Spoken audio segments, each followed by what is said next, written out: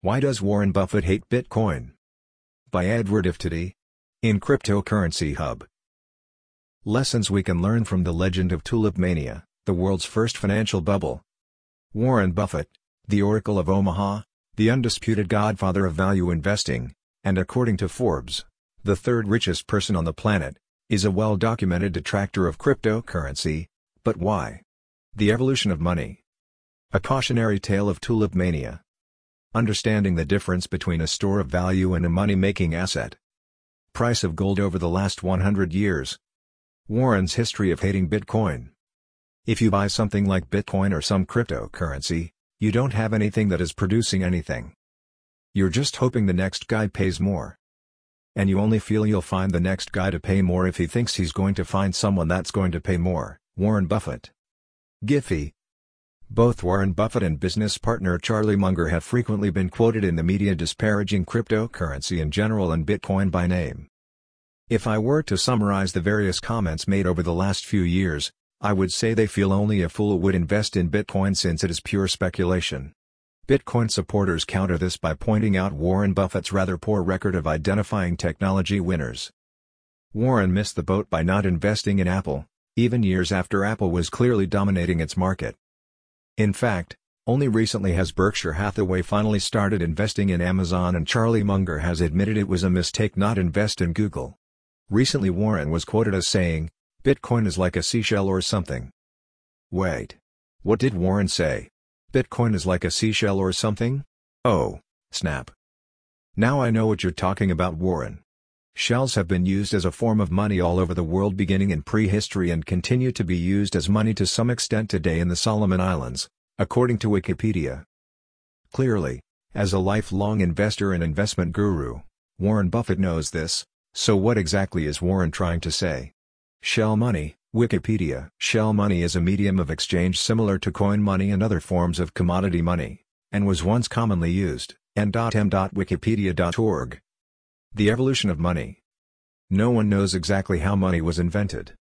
The concept of money is so old, the story is lost in time. However, I suspect money has been invented over and over, in different cultures all over the world. I also think the evolution of money has been strikingly similar, the world over. Let's go way, way back. Let's go back to a time when all of humankind were hunter-gatherers and there was no concept of money. In this pre-money era, humans lived together, hunted together, gathered together and shared everything together. Of course, like in the animal world, I assume the strongest ate first, but generally speaking, there was no sense of ownership and everything was shared and consumed together as it was found, gathered, and or killed. Yet, long, long ago, humans started to stockpile things. Humans started making tools, for example. These tools could be carried with the hunter-gatherers to be used again and again. These tools had utility value to the hunter-gatherers and no doubt they were traded from person to person and tribe to tribe. In fact, we have numerous examples where tools, or the technology to make them, have spread far and wide in a relatively short period of time. Perhaps, the concept of money all started with this idea of reciprocation, give and take. No doubt, as humanity started to settle and begin cultivation and raising animals, the opportunity to barter started to develop. Now, a farmer could trade an animal for a certain amount of grain, or alcohol or vegetables. Yet, what would happen if another farmer in the area wanted to eat a goat during the winter? What if the farmer who raised the goat wanted fresh vegetables, but there were no vegetables to trade? Well, the goat farmer might ask if he could come to collect those vegetables next summer after they had been grown. What if, to remind the vegetable farmer of his promise, the goat farmer asked for something physical that could be returned to the vegetable farmer in the summer to remind him of his obligation to provide the goat farmer with vegetables? Well, whatever that physical reminder was, a small token, a seashell or string of shells, a lump of silver or gold, would have represented a store of value. Tulipmania. Anything can hold value if two or more people agree that the thing holds value. However, agreeing on how much value something holds can lead to wild price fluctuations if there is suddenly strong demand for that store of value and not enough supply. Giphy. During the Dutch Golden Age in the 17th century, life was good. The Dutch were a world trading power.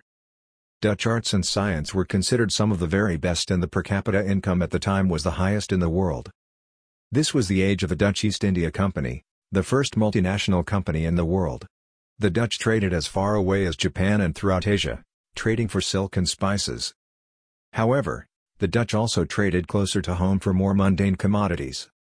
They were famous for buying and stockpiling grain and lumber in times of plenty, not only guaranteeing a supply of resources in more difficult times but also the opportunity to profit by selling stockpiles of resources to countries who suffered a failed harvest, for example. With the rise of wealth and relative freedom from fear of famine, money started flowing into the tulip market. Tulips had been introduced from Turkey many years earlier and were instantly in demand due to their deep, beautiful colors. Originally, only professional tulip growers traded in tulip bulbs and flowers, but as demand started to outstrip supply, everyday citizens started buying up bulbs in the hope prices would continue to rise, and rise they did. At the peak of this speculative bubble, some tulip bulbs traded for 10 times the annual salary of a skilled worker. Considered the world's first financial bubble, the market peaked in February 1637 before dramatically collapsing. The collapse didn't hurt the overall economy and the Dutch Golden Age continued. However, many people, who became intoxicated with the hype, were financially ruined. Many people purchased tulip bulbs in the hope of getting rich, without ever understanding the downside risks they were taking on. Understanding the difference between a store of value and a money-making asset. Money, in whatever its form, dollar bills, precious metals, seashells, and Bitcoin, all represent a store of value. As long as someone is willing to accept a token that represents something else of value, then that token, physical or digital, is a legitimate form of money. To understand Warren Buffett's thinking, it's worth noting he has long disparaged gold as an investment as well. Not because he doesn't recognize it as a store of value, it certainly is, but because gold isn't a money-making asset. According to Warren, one should only invest in things that are useful and that serve some purpose and that supply some practical need that people have. I think this comment, in a seashell, explains Warren's seemingly strong dislike for cryptocurrency. It's not the store of value that he dislikes, rather Warren thinks it's wasteful to leave wealth permanently in cash, gold, cryptocurrency, or any other non-money-making asset. It's a waste because stores of value like Bitcoin only store and transfer wealth, they can't create something new. If we go back to Warren's quote at the beginning of this article, I think we get the full picture. According to Warren, Bitcoin is a highly speculative store of value. Like the tulip bulbs so many years ago, cryptocurrency comes with the potential to financially ruin unsuspecting, or greedy, investors who don't fully understand, or ignore, the risks of the product they are buying. Should you avoid blockchain technologies? Giphy? I don't think so. Even Warren Buffett has been quoted as saying, "Blockchain is ingenious," and I agree. I'm a big believer in the future potential of decentralized databases. I think the value of asset tokenization and creating tokenomics makes a lot of sense because blockchain innovations will reduce transactional friction, making the movement of money faster, cheaper, and more accessible for individuals and businesses all over the world. However, as a long-time investor and former financial advisor, I'd like to leave you with a warning.